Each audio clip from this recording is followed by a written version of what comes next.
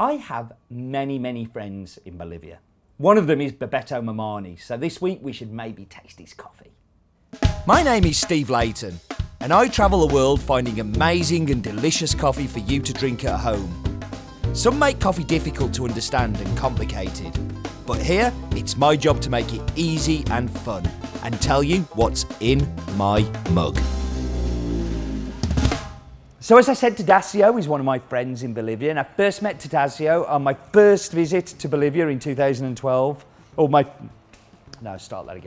Sorry. So I said Tadasio is one of my friends, and he truly is. I first met Tadasio on one of my visits back in 2012. Long story short, he's an amazing guy. There's a photo kicking around where he had a Chelsea shirt on the first time I met him. And then we started talking football because that's what I do wherever I go. And I told him I wasn't happy about the Chelsea shirt because, you know, it's not really my team. But he said that the local team in blue played in blue. But I managed to convince him that he really needed a shirt from a proper team with proper fans. So he has a Sunderland shirt. So there's this weird photo where you have Tadasio in his Chelsea shirt, smiling and happy because he won stuff. And then you've got him in his Sunderland shirt where he looks quite depressed and sad because he's not winning stuff anymore. But I'm super happy to welcome this coffee back for what must be its 6th year now.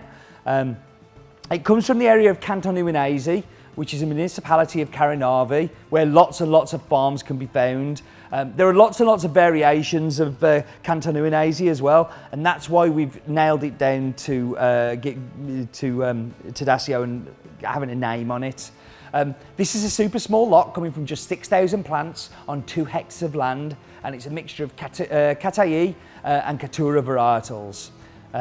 Tadasio has 1 hectare of land that he keeps for natural forest because he believes that it's really important to look after the fauna and nature of the area. And then he has another hectare where he has his own little house on it where he lives with his wife and 2 children. He is planting a new area on the farm, which was just kind of scrubland, which he's cleared off. And we should start seeing that come through in the very near future. As I said, we've been working with Tadasio now for what must be 6 years. And he's unusual in Caranavi as he processes much of the coffee on the farm, which is really exciting. He has his own depulper. He removes the cherry and he washes it and then leaves it in an anaerobic dry fermentation for 16 hours and then runs it through his pulper again, which has scrubbers on it to remove the mucilage. And then he transfers the coffee to his own African raised beds that he has, where he drives it for around about 12 days or so, depending on the temperatures in the area. Now, the reason that's unusual is most people will deliver the coffee to the mill and let the mill take over. But where Tadasio is, it's quite remote and it's quite difficult to get taxis down with the cherries every day. So he realised if he did it himself, he didn't have to spend as much money on taxis because they send the cherries in bags down in a taxi. A taxi that me and you would get in the night is full of coffee cherries.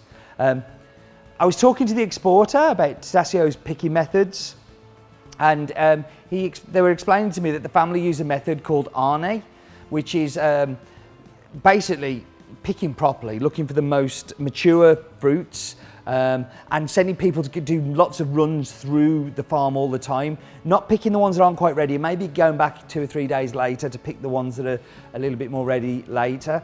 And the reason he can do this is it's basically picked between family members. There's around about 8 to 10 of them that will pick the coffee. And he can be a little bit more demanding with them because he knows that if he is more demanding, he can sell his coffee as specialty. The cup profile improves and he gets a relationship where he can sell to somebody like me. And Tadasio is just as passionate about proving his cup quality as he is about Sunderland, or maybe about Chelsea, but as he is about football.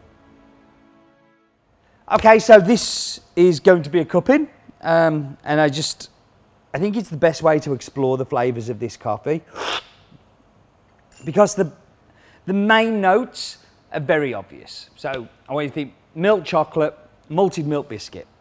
And if you drink a cup of it, you will just go, yep, that's pretty much it. It's not very complicated, not very complex.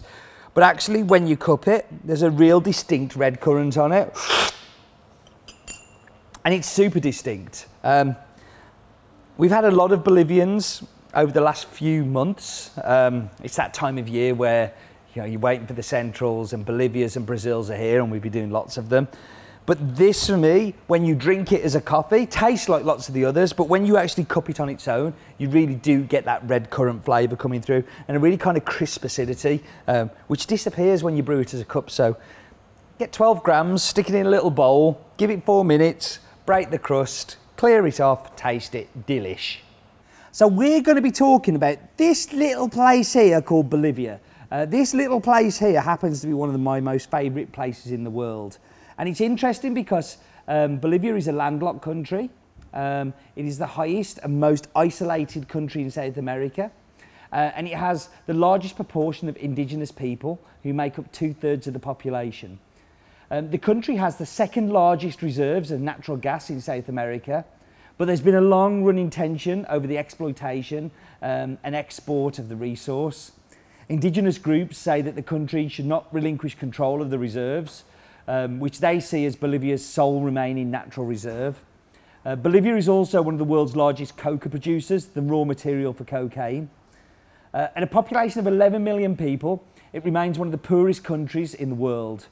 Mr. Morales, the president, his political ideology combines standard left-wing ideas with an emphasis on traditional indigenous Andean values and concepts of social organisation.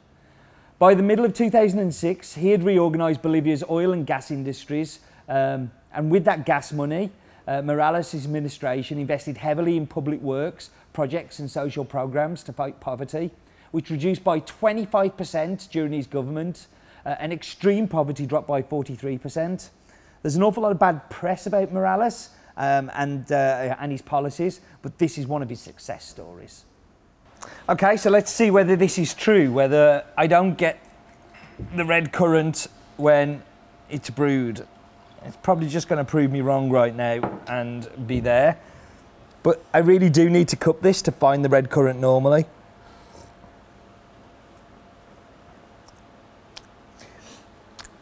And it's there.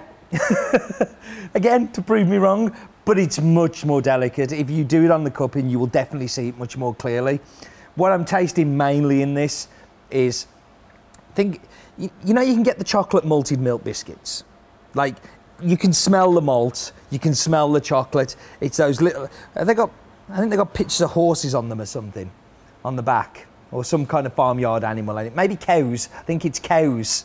But malted milk cow biscuits, that's what this tastes of.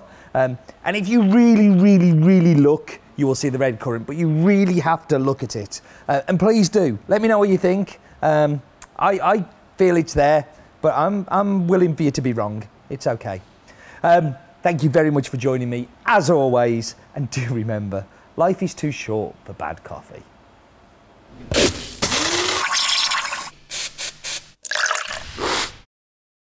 Tadassio Mamani. Some bass notes.